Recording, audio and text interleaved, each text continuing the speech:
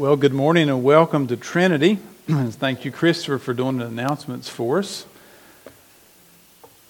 I'm going to read a passage to you and then tell you a little story before we get started today. Matthew chapter 6, verse 24 says, "No one can serve two masters. For either he will hate the one and love the other, or he will be devoted to the one and despise the other. You cannot serve God and money." Who said that? I'm glad he said it, not me, aren't you? This is what Jesus said. This past week, I was speaking to a man who actually was called to go visit a widow. She was 51 years old. He was 53. By the way, that gets close to home. This man had built an incredible business for himself. He was involved in installing swimming pools, had large garages, lots of equipment, and so forth. His wife was so overwhelmed by the amount of equipment and things that he had in his business that she threw her hands up and said, "Somebody else is going to have to help." So when the people went there to talk to her to see what had happened, this is how he died. He carried in his pocket, to protect himself, a .22. And it was a little pocket pistol about 2 or 3 inches long. And one day he got up in the morning and he went to take it out of his pocket and the hammer got caught on his key ring just enough to dispatch the trigger and to lodge a bullet up inside his entrails. And he died in his home. Tragic story, but a true story. But here's what it made me think. If that happened to you today, first of all, and you left this world, where would you be? Because your soul lives on somewhere. Would you be in the presence of God because you have trusted in Christ to provide the righteousness that you need in order to stand before a holy God? Or would you stand in the presence of God without the righteousness of Jesus, with your own righteousness and your own goodness before God, thinking that you're going to be able to satisfy His wrath? And that's the bottom line about that part of eternity. Now, if you know Jesus and you've accepted Christ and you have His righteousness, there's another question that we have to ask, and this is the question that penetrates my heart, is when I stand before Him, what do I hear? Do I hear, "Well done, my good and faithful servant? I have blessed you with many things and you have in turn honored me"? Or do I hear, "Shame on you, my servant"? Now, sometimes we think in our Christian life that God or Jesus would never, ever say to His people, "Shame on you." We think that somehow or another God would never say, "You did not please me." But this morning I'm going to challenge you just a little bit because I know these kinds of messages are terrible. But nevertheless, I would not be faithful if I wasn't reading you what God said in His Word about our life and our responsibility for Him. So I'm going to ask you to turn this morning to 1 Timothy chapter 6 as Paul talks to every believer this morning, poor and rich. And I love passages where he addresses both, don't you? Because then God lets you decide whether you're poor or whether you're rich. Now, by the way, if you're listening this morning and you're in America, did my message come up on the screen there? It did? I need it, man. I mean, there it is. If you live in America, I have read before that if you live in America this morning, no matter what kind of house you live in or car you drive or how big your bank account, just the fact that you live here makes you richer than 95% of the world's population. Now, don't quote me on that. This is what someone else said. I'll let you do your own research. But I will say this, that we are sending this week a group of people from our church to Guatemala. And their lives are going to be rocked. Because they're going to walk through streets and they're going to meet women who are in their 60s. And by the way, if you live to be 60 in Guatemala, you are a very old lady. And they're going to see these old ladies live in a home. Some of them have walls. Some of them don't. But they're going to see these old ladies walking the streets, picking up pieces of brush, piling them in a pile and putting them on their head and carrying them back to their home so they can start a fire in order to cook a few vegetables every day to feed their family. And their lives are going to be changed not because of the incredible poverty, but they're going to be changed because of the incredible joy that they see in the faces of these older ladies, because they are just so happy with the blessings that God has given them. I remember the first time I went to visit the abuelitos, the older grandparents, and I went into a home and turned around and walked out, and I thought, there is no way, God, no way that a heart could be content with that, and yet they were. And then God allows me to go into Egypt and go through the streets of Egypt to see the little kids playing in the trash, pulling out cans and refuge from garbage piles and running them around like Tonka trucks, and just so happy and so content. It's not about what we possess that makes us happy. It's about what possesses us. And that's what Paul is going to share this morning. Now, we're in a series, and you're saying, are you ever going to get finished? Yeah, eventually.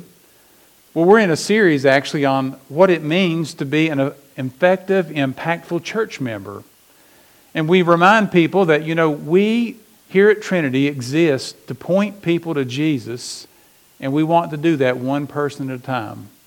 Do you realize if only one person leaves here today thinking more clearly and more deeply and their life is changed because of this, I am totally satisfied. Because this is a direct reflection upon our heart and our walk with the Lord.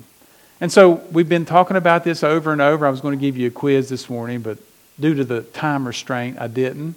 But basically, there are 5 steps for growth in the Christian life in your involvement in a local assembly.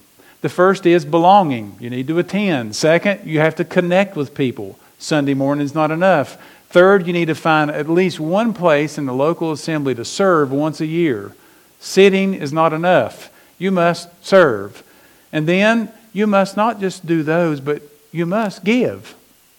Give of yourself, give of your resources. God creates His people to be generous givers and gracious givers. And then the last step is go, which we'll talk about at the end of the message. But I'm going to turn this morning to 1 Timothy chapter 6 and read the text, and this is it. Paul writes, "As for the rich in this present age," I hope you underline that in your mind, the rich in this present age. What does that imply? That implies that there is a future age in which there could be a reversal. In other words, it's possible to be rich in this age, but in the age to come, as a Christian, to be poor. Now, that doesn't mean that you won't have Christ's righteousness. That doesn't mean that you won't be in the kingdom. But that does mean that what you do in this life will determine what you do in the next life. Because, listen to me, dear friends, this is not it. Karen and I have intentionally been reading and watching different views that people in our current generation, last week Christian preached on the generational crisis. We've been trying to read and listen to what this generation thinks about Christianity, Jesus, the Bible, and the spiritual life. And it's not very high. And one of the reasons that they don't is because everything they believe is tied to this present life. In other words, they can't see past this life. In other words, nothing else exists. So you live for this life only.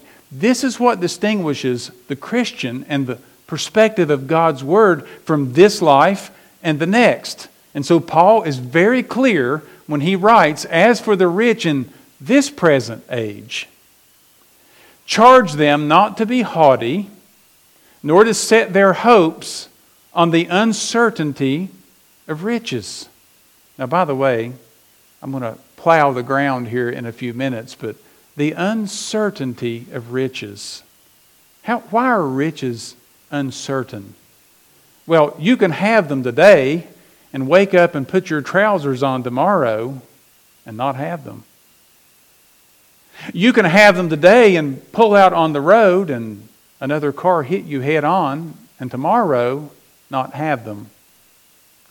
You can have them today and develop a pain in your side and go to the doctor and find out that you have stage 4 cancer living inside of your body, and within weeks it all disappears. The uncertainty of riches. By the way, you can stock them in the Dow Jones and wake up tomorrow and find out it's hit the bottom and lose it all.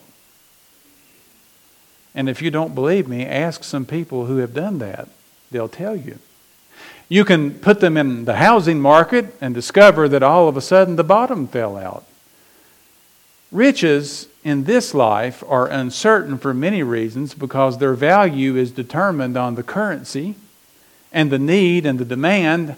And they're also uncertain because, listen closely, you can't take any of it with you. Not one red penny. Unless it's transmuted, that means it's changed and it's put into place for a real investment in the future age. So Paul says, Timothy, you are to stand and you are to remind the rich in this age that they are not to be haughty. Don't think that you're one class above anybody else because you have anything. Because really we're all no different than anyone else. Now, can't you imagine this letter being read publicly? You had bosses and CEOs. You had different types of wealthy older people and some younger people who had inheritance. But then you had slaves. You had those who were looked at as the lowest of the earth. And they're all sitting together in Ephesus, worshiping as this letter is being read by the Apostle Paul. And they're all having to absorb this. And by the way, Paul has a message for the poor too. So hang in there. We're not leaving anybody out. Not to be haughty or set their hopes on the uncertainty of riches, but on God. God who richly provides us with everything to enjoy. Remind the rich that they are to do good and to be rich in good works, to be generous and ready to share. Thus, if they're ready to share and willing to do good, Paul says, they are storing up treasure for themselves as a good foundation for the future age. Can I put that word in there? What we do with our resources in this life will determine where we and how we are positioned in the next life, in the kingdom age. Paul writes, so that they may take hold of that which is truly life. Life in this age versus life in the future age. And are you ready for this, Christian? It takes faith, a lot of faith, to believe God in this matter. A lot of faith. Because what we have to do, and by the way, I have 3 life-changing lessons at the end of this that's going to shock you, I think, because what you actually have to do is release ownership. You got to turn loose. And I'm going to tell you what one pastor suggested, and I had to, you're talking about pain, having to go through some of this. You have to be able to turn it loose in order to have freedom. Now, what is a Christian's understanding of wealth and investing? I printed this article. It was written by Chuck Bentley from one of the major investing and Christian corporations in the United States. He helps Christians do their counseling. So basically, this is what he says. What does the Bible say about a Christian investing? And he says that there are multiple ways that God has given us to provide for our family, but he gives 3 major reasons that a Christian is to take care of their resources. Number one, they are to take care of their resources so that they can further God's work. He writes, in Acts 4, the believers sold their possessions to meet the needs of other believers. God blesses some people with a surplus so that they can use it to help others. Obviously, those who have more are able to give more to God's work. That doesn't mean everyone will, but I would encourage anyone with means to give and be generous now. The second reason he encourages investing is to take care of your family. He writes that having a surplus doesn't necessarily mean that you give it all away. Giving and saving are both biblical principles. Did you all hear that? Giving and saving are both biblical principles. And stewards should have a proper balance between the two. We are to give first to advance God's work, and then we are to save a portion to ensure that we have some type of an emergency fund, and then begin investing. Investing can be a wise way to save for college tuition, to provide for yourself during later years of life, or to leave an inheritance or a gift to someone that outlives you. And then the third reason he says that we are to save and invest is to be free. He writes this, when you have planned for your future and you have the ability to personally fund your living expenses without working, then both your time and your money are available to be used for God's service. So in other words, when you reach a certain position in life where you have enough to meet your needs, he says then you have freedom in your life to serve God and to help other people. I thought that was just a very balanced way to look at money and living. Christians sometimes want a percent, or we want a number. Tell me what I have to give to please God. I don't think you can do that. Because I think people are in different categories in their life. For some people, 10% is a lot. For other people, 10% is a joke. It all depends on where we are. So God kind of puts it back in your lap and He says, give as it has been given to you. Because God loves a cheerful giver. So that kind of rests in a kind of a state of grace for you, okay? Now, what are God's instructions here to two classes of people? First of all, to the poor, and second, to the rich. And you're going to have to turn there in your Bible because I did not put this on the screen. Paul writes in 1 Timothy chapter 6, and I'm going to start reading about, where should I start? Verse 3, because I like this. Paul here is charging Timothy, and he explains to him, if anyone teaches a different doctrine and doesn't agree with the sound words of our Lord Jesus and the teaching that accords with godliness, here's why he doesn't like the Bible. He's puffed up with conceit and understands nothing. He has an unhealthy craving for controversy and for quarrels about words which produce envy, dissension, slander, evil suspicions, and constant friction among people who are depraved in mind and deprived of the truth. Because they are imagining that godliness is a means of gain. You could write here, if you wanted to, false prosperity teachers. Those who teach in such a way to say that godliness always brings gain. And by the way, that is just not always true. If you don't believe me, ask the Apostle Paul.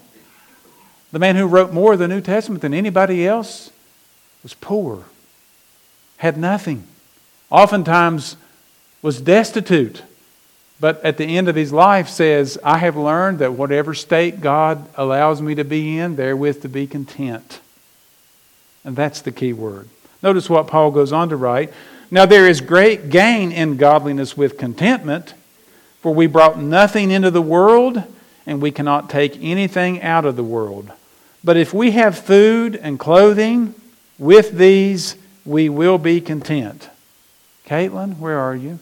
There you are. Patrick, where are you? There you are. And Karen's already heard this message. Don't forget that verse, because you'll see it lived out next week. If we have food and clothing, we will be content. You just have to go there. You have to see it. Verse 9, but here is the message to the poor. But those who desire to be rich. That means they're not rich, but this is what they live for. But those who desire to be rich, there is a warning. What is it? First of all, you better learn to be content, because riches will not bring you what you think it'll bring you. We think riches will bring happiness. We think it will bring security. We think it will bring safety. We think it will bring all the pleasures, the power, the control that we crave for in life.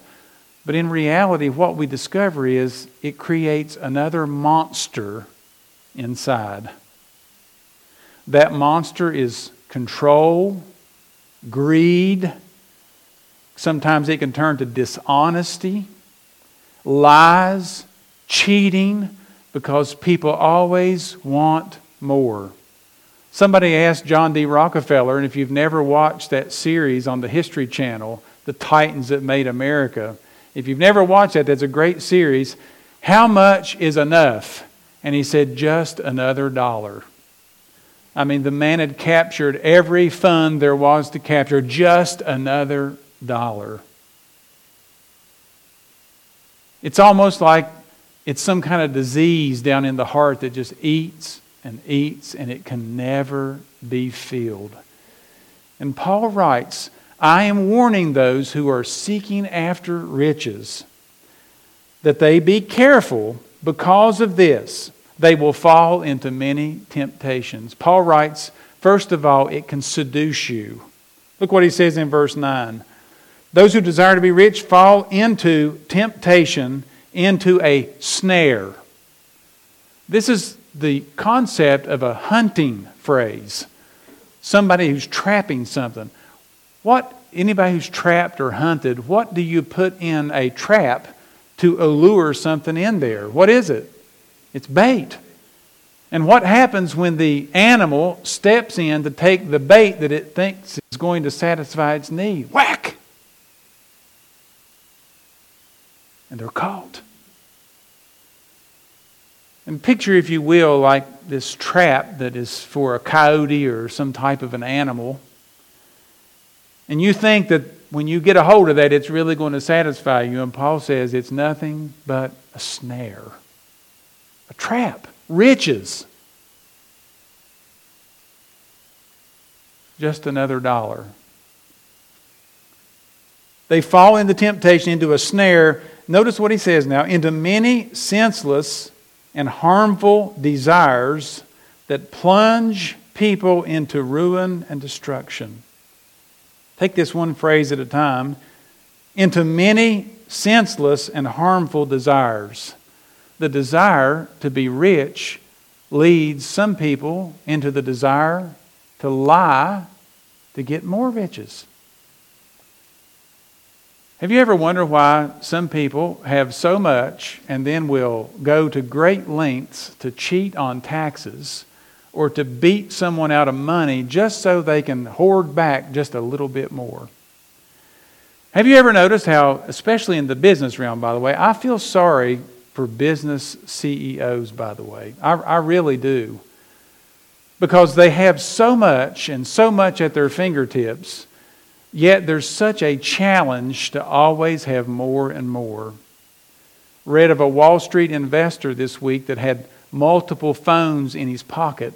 One was from this boss, one was from that boss, and he would constantly be having to lead them on, trying to get people to invest. Basically, folks, are you ready for this? Lying to them, hoping that he could promise them to invest more, because the more they invested, the more he made. And on it went. Careful, Paul says. That desire to be rich leads you into a snare, which then leads you into all kinds of senseless and harmful desires, that then lead you into the downward, how does he phrase this? Plunging of people into ruin and destruction. The plunging, the fall. You all remember the Enron scandal? Do you all remember some of the scandals in Christianity, by the way? If you don't, go back and read about simony. Happened in the early church when people saved up and hoarded great amounts of money so that they could buy positions. Indulgences, have you heard of that? You should go read about that. This is things that happened hundreds and thousands of years ago in church history. Christians aren't exempt. And Paul here, writing to Christians, says, for those who desire to be rich, just realize this: it can seduce you, it can distract you, and it can destroy you. And here's why, he writes, verse 10, for the love of money, not the possession of it, but the love of money is a root of all kinds of evils. And it is through this craving, the word craving there could be tied right back up to desire in verse 9, this craving, he writes, that some have wandered away from the faith and pierced themselves with many pangs. Now hold your place here since you're there and I'm already on it. Flip over to 2 Timothy chapter 4. It's only like one page over in your Bible.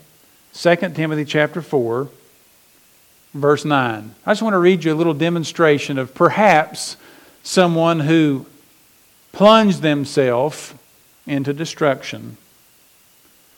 Verse 9, he writes to Timothy and says, do your best to come to me soon, for Demas, in love with this present world, has deserted me and gone to Thessalonica. By the way, if you circle that word Demas and you go back and study him, you'll find out he was mentioned in Colossians chapter 4. He was mentioned in the book of Philemon. And Paul says Demas was a wonderful, faithful servant. But something happened in his Christian life from the time that the Apostle Paul met him in Colossae and Philemon until the end of his life. And something was this: the world got a hold of him. Somehow or another, his mind got off of God's Word and it got on to watching people in his world, and he became convinced that what he saw in this world actually took precedent over what God wrote in His Word. So what I see, I experience, I know this is reality. I really can't know that, so I'm going to live for the here and the now to be as comfortable as I can. And listen what happened. He ended up deserting the Apostle Paul. Some commentators say that it was probably over his desire to have something more. So as a Christian, may we not think that we're exempt from that. You know, just because we begin well doesn't mean we finish well. And when God entrusts much to us, what does He require from us? He requires much. And so wealth is a great responsibility. Okay, so that's to the poor, all right? The love of money is a root of all kinds of evil. It causes people to do all kinds of crazy things. Kill, steal, cheat, destroy, lie. You could go down the list. Now Paul has instruction for the rich. And I've already read this, so just let me make some comments on it. First of all, do not be arrogant, he writes. Do not be high-minded. Don't think more of ourselves than we should actually think. Haughty is the word in the ESV. You know, there is a sense of accomplishment when someone reaches a certain financial goal if we're not careful. And by the way, I'm talking to Christians this morning, I'm talking to God's people. There is a sense to where we can sit back and say, wow, look what I have amassed. I don't need anything from anybody.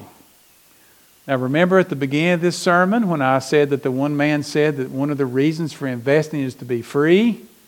Yes, it is, but not to be free from God. It is to be free to God, not free from God. So when we live to invest in a certain place in life, we do it so that we have a launching pad to serve Him.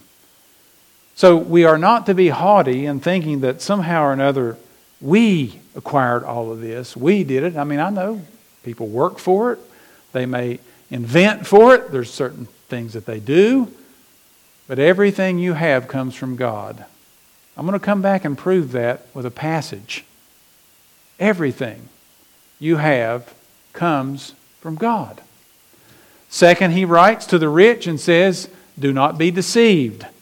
In other words, do not set your hopes on the uncertainty of riches. And I've already explained why they are uncertain. But he writes here that we are to set our hope on what? Are y'all looking at the text? Set your hope on God. Don't set them on the uncertainty of riches, but you are supposed to have hope. And what is that hope supposed to be in? In God. Now, this ties, by the way, right back up to the previous paragraph, which I'm going to read for you. Listen to what he writes in verse 11. But for you, O man of God, flee these things. Flee the desire to be rich. Flee the love of money. Flee these things and instead pursue righteousness, godliness, faith, love, steadfastness, gentleness. You are to fight the good fight of faith and take hold of the eternal life to which you were called and about which you have made the good confession in the presence of many witnesses. This was probably Timothy's ordination when he stood before God and people, and they laid hands on him. They said, you're called to this ministry. And Paul's reminding this young man, you are not to love money. One of the qualifications of a minister is what? He's not to be a lover of money, or he'll try to take advantage of people. He may try to talk them out of something for his own personal gain. Paul says, you run from that. You flee that. And then he says, I charge you in the presence of God who gives life to all things and of Christ Jesus, who has in his testimony before Pontius Pilate made the good confession to keep the commandment unstained and free from reproach until the appearing of our Lord Jesus Christ, which he will display at the proper time, he who is the blessed and only sovereign, he who is the King of kings and the Lord of lords, he who alone has immortality, he who alone dwells in unapproachable light. You ready for this description about God? Who no one has ever seen or can see. To him be honor and eternal dominion. He says, Timothy, you remember who you're serving. And I want to say something to you this morning. Christian, you remember who you're serving. You don't give to the church because you're giving to me. You don't give to the church because you love this building. You give of your resources because you give to God. And I hope you give beyond this church. I hope you give to people who have needs. I hope you give to other missionaries who we don't support here because you may be able to do that. And I hope God develops in our heart generosity, a willingness to do good, to be willing to share. We shouldn't be arrogant, we shouldn't be deceived, but we should be, Paul says, generous. But warn them to do good, he writes. And then he describes what good is. Notice this, to be generous and ready to share. When Paul writes to the rich and says you're to do good, what he means by that is you're to be generous and you're to be ready to share with other people who have legitimate needs. That doesn't mean that you pull up to the drunk or the hobo on the corner and hand him a $50 bill and let him go to Food Line and buy a bottle of liquor. Please hear me. You have to be discerning. You have to be wise. But at the same time, you have to be willing to be generous. Don't get so hard or jaded because somebody takes advantage of you that it stifles your future kingdom life. And let me tell you something. Every time we give a gift from Trinity, from our benevolence fund to somebody that we have question with, I always remind them of this with the most godly smile. I say, now, the people in our church have given of their life into this fund to help people like you. And I want you to know that what you're taking right now is God's money. And one day, you will stand before the God of whom this money belongs, and you will give an account of what you do with it. So if you go do something that you're going to be ashamed of one day, I would encourage you, don't even take it. But if you're going to take it and you're going to use it for what you told us you're going to use it for, and you have a clear conscience that you can stand before Jesus one day, then we give this to you in the name of our Lord. You say, well, have you ever had anybody give it back? That's a story for another day. Be generous, be willing to share. And notice what Paul says in verse 19. Thus storing up treasure for themselves. When you're generous, when you're willing to share with the means God gives you now, you are actually storing up treasure for yourselves as a good foundation for the future. So that they, the rich, may take hold of that which is truly life. Wow, now how do you bring all this home? How do you bring it home? Well, this is hard, by the way. But here are 3 lessons that we can take home on the importance of being generous. The first lesson is this: greed must be replaced by grace. Greed must be replaced by grace. I think I put this on the screen. Listen to what Paul writes to the Corinthians. The point is this: whoever sows sparingly will also reap sparingly. And whoever sows bountifully will also reap bountifully. Each one must give as he has decided in his heart, not reluctantly or under compulsion, for God loves a cheerful giver. I like this illustration. When you go out in your yard and you tear up a patch of grass and you want to have grass back in your yard, what do? Well, I'm sure that you go to Walmart and find the cheapest bag of seed that you possibly can, don't you? And then when you walk out in that patch that you've taken the rake and you've got it all loosened up because you want the soil to be good so it will take the seed, I'm sure that you go out there and open that 2-pound bag and reach in and get one pinch and go, no, we don't. We open that bag and it says you are to put this much out in this big of a patch, and we put that out and we go, I think I'm going to double it. Why? Because we really want to see grass grow. And Paul says here, when you're thinking about the future life, if you sow sparingly in this one, mark it down, you will reap sparingly in the next.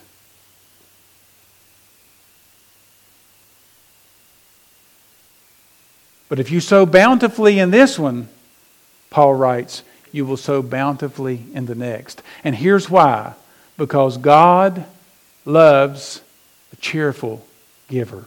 He loves a seed spreader.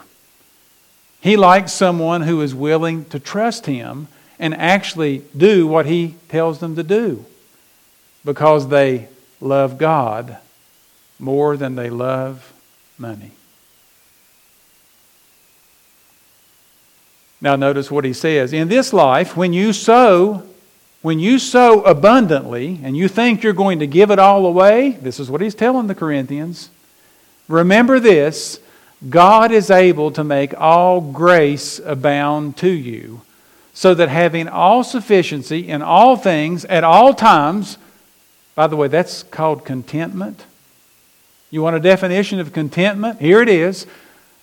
All grace, all sufficiency at all times. God satisfies us. He says, you may abound in every good work.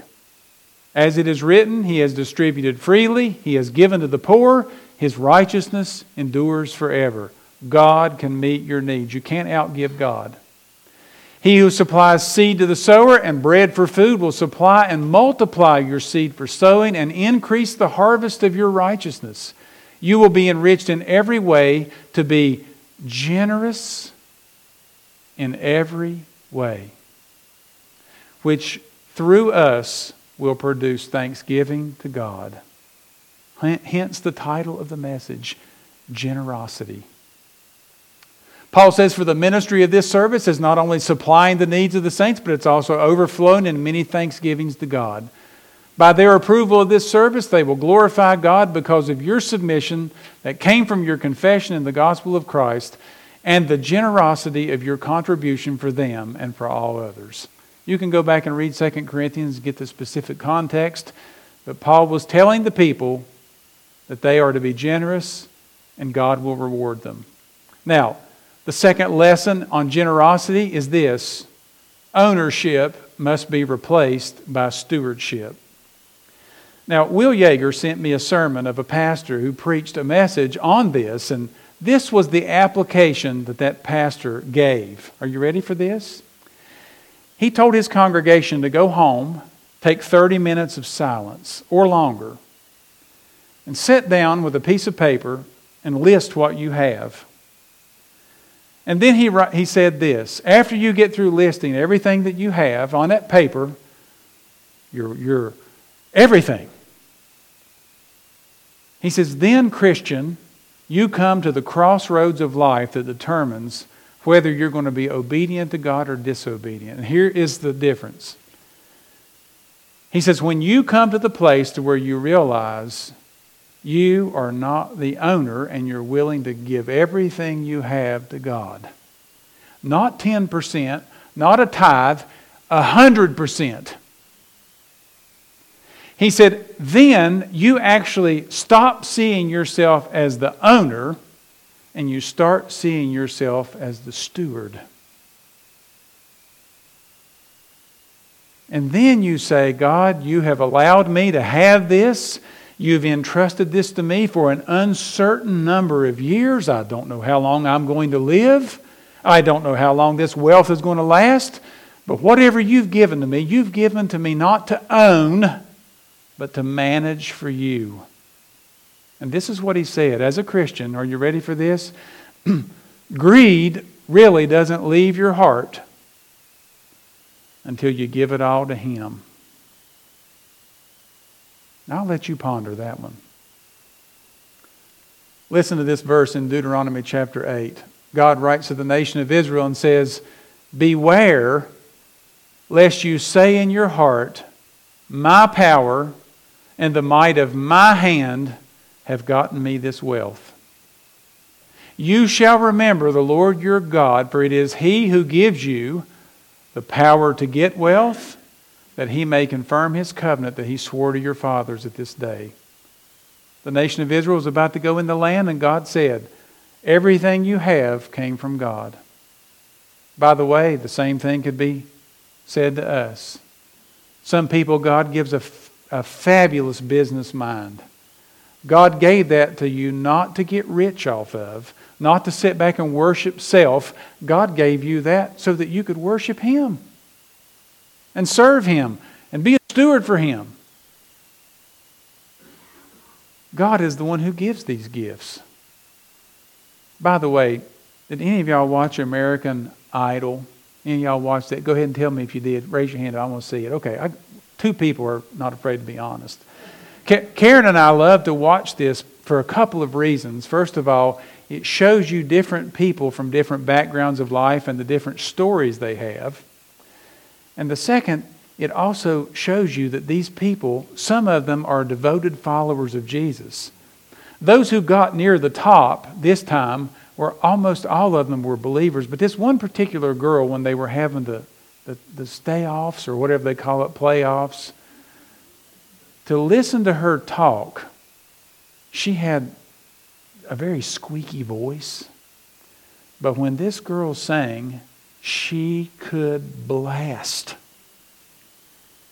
And I began to say to myself, where did that voice come from? By the way, when you look at the faces, you don't imagine they would have this kind of voice. You know where it came from? Not mom and dad. That was a gift given to them by God so that they could serve Him. They were given their gift, their particular talent to sing or whatever that gift is. God gave them that gift so that they would serve Him. It belongs to Him. They are stewards of that gift. And this is exactly what Paul is saying about our finances. And then the third lesson is God's perspective of the future life must guide our perspective in this life. Christian, hear me. It takes as much or more faith to believe and live this as it does to believe the gospel. Now, I know that's a powerful statement. But after you trust Jesus for eternal life, you also have to take God's word by faith, believing that this is going to come true. And here's what it is. That you do good in this life with what God gives you in your financial life, and you will lay up treasure for your future. Jesus told this story in Luke chapter 6:19. I'm going to read it to you. Listen carefully. As they heard these things, and by the way, Brian preached on Zacchaeus a few weeks ago, didn't he? That was what was right above this. As they heard these things about Zacchaeus paying back everybody he had wronged and giving up his money, he proceeded to tell a parable because he was near to Jerusalem and because they supposed that the kingdom of God was to appear immediately. He said, therefore, a nobleman went into a far country to receive for himself a kingdom and then return. Obviously, he's talking about himself. They've rejected him. He's going to go into God's presence, far country. He's going to come back. He says, calling 10 of his servants, first group of people, he gave them 10 minas. Now, how much is a mina? 1 mina is about 42 cents. 10 minas is about $4.20 in today's world. And he said to them, engage in business until I come. But his citizens, second group of people, hated him and sent a delegation after him, saying, we don't want this man to rule over us. So let me apply. Church, his servants. World, people who reject God, reject Christ, reject His Word. We don't want that old book or any of this God stuff to rule over us. We'll not have it. Now notice what Jesus said. When He returned, not if He returns, when He returned, having received the kingdom and now bringing it down to His people, He ordered the servants to whom He had given the money to be called to Him. Now, Christian, are you listening? That He might know what they had gained by doing business. So He's using business terms for your Christian life. This includes everything. Your talents, your spiritual gifts, your finances, your resources, your time. He called them in that He might know what they had gained by doing business. The first came before Him saying, Lord, your mina, your 42 cents, has been increased 10 times. It's made 10 more. You gave me 2 quarters, and I got back a $5 bill. And he said to him, well done, good servant.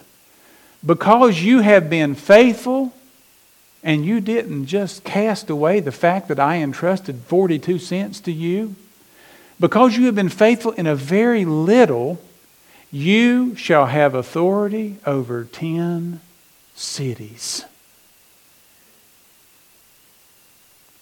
$4.20, actually 42 cents, that was turned into $4.20, just made somebody the ruler of New York City, Las Vegas, Nevada. You may name 3 more. Phoenix, Arizona. I mean, let's go down the list. You say, oh, this is the most ridiculous thing I've ever... You watch. You watch. In the kingdom age, you watch.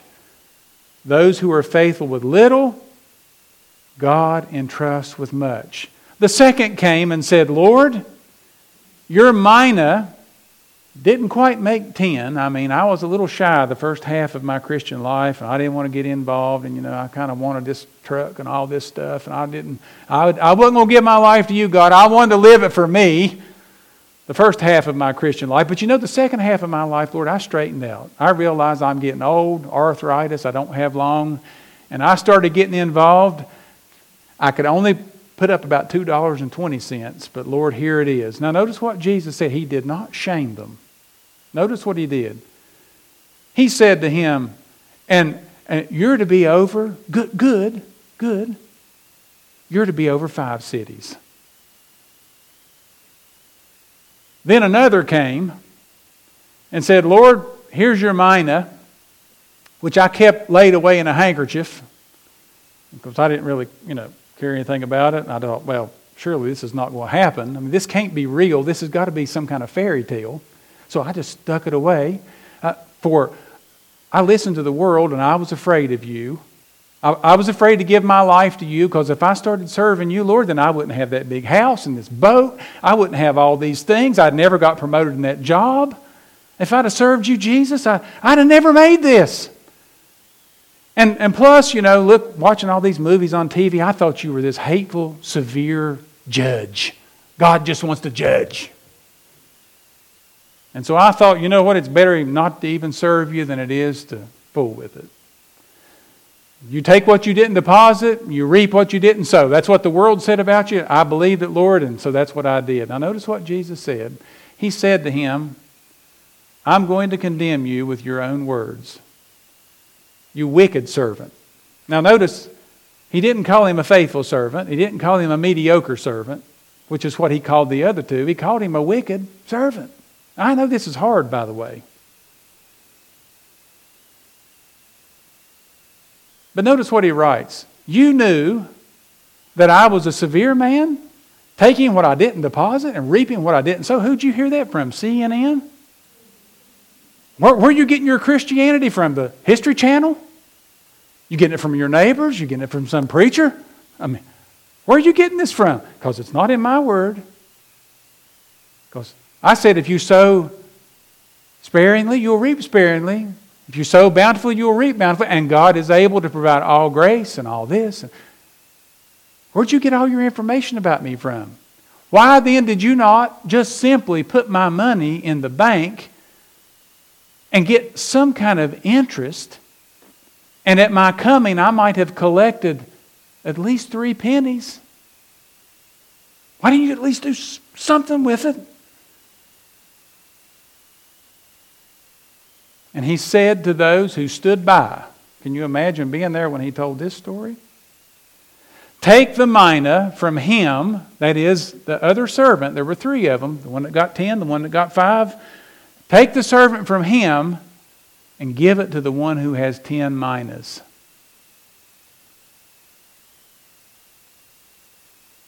And they said to him, well, Lord, that's just not fair. I mean, first one's already got 10 minas. Listen to what Jesus said. I tell you, everyone who has, more will be given. But from the one who has not, even what he has taken will be taken away. Now let me ask you a question, Christian. Do you think that it is wise to see that what we have really is God's, and we are to be stewards of it and to be faithful? We're to be generous. We're to be ready to do good. I got to read the rest of it. There's the 3 servants. Now what about the rest of the people? But as for these enemies of mine, the one who didn't want me ruling over them, the world, notice what he says, who didn't want me to reign over them, bring them here and slaughter them before me. This is what's going to happen to the world, folks. And I would not be a true preacher of God's Word did I not tell you that. We do not get our standards by the world's standards. Our standards come from God's Word. So, be faithful in what God gives you, and you will never, ever regret it. Never. Father, thank you so much for your word this morning. It's a challenge to our heart and our life. It hurts. It causes us to realize that we are not in control. You are. It makes us think about not just this life. It also makes us think about the one to come. It makes us put our hope and our trust in you. It makes us be responsible for what we spend and what we do. But at the same time, Father, those of us who know Christ as our Savior, those of us who have eternal life and have hope that one day that we're going to live in a future kingdom, an eternal kingdom with you, we also know that there's great responsibility. And we are to be faithful with what you give us. And we're to be reminded that one day, even as Christians, we will be held in account for what we do with what you give to us. So may we be faithful, may we serve you, may we not see ourselves as owners, but stewards. May we not be filled with greed, but be filled with grace. And may we understand that everything that we have really comes from your hands. It can be given at any moment, and it can be taken away. So help us to be faithful. We ask these things in Jesus' name. Amen.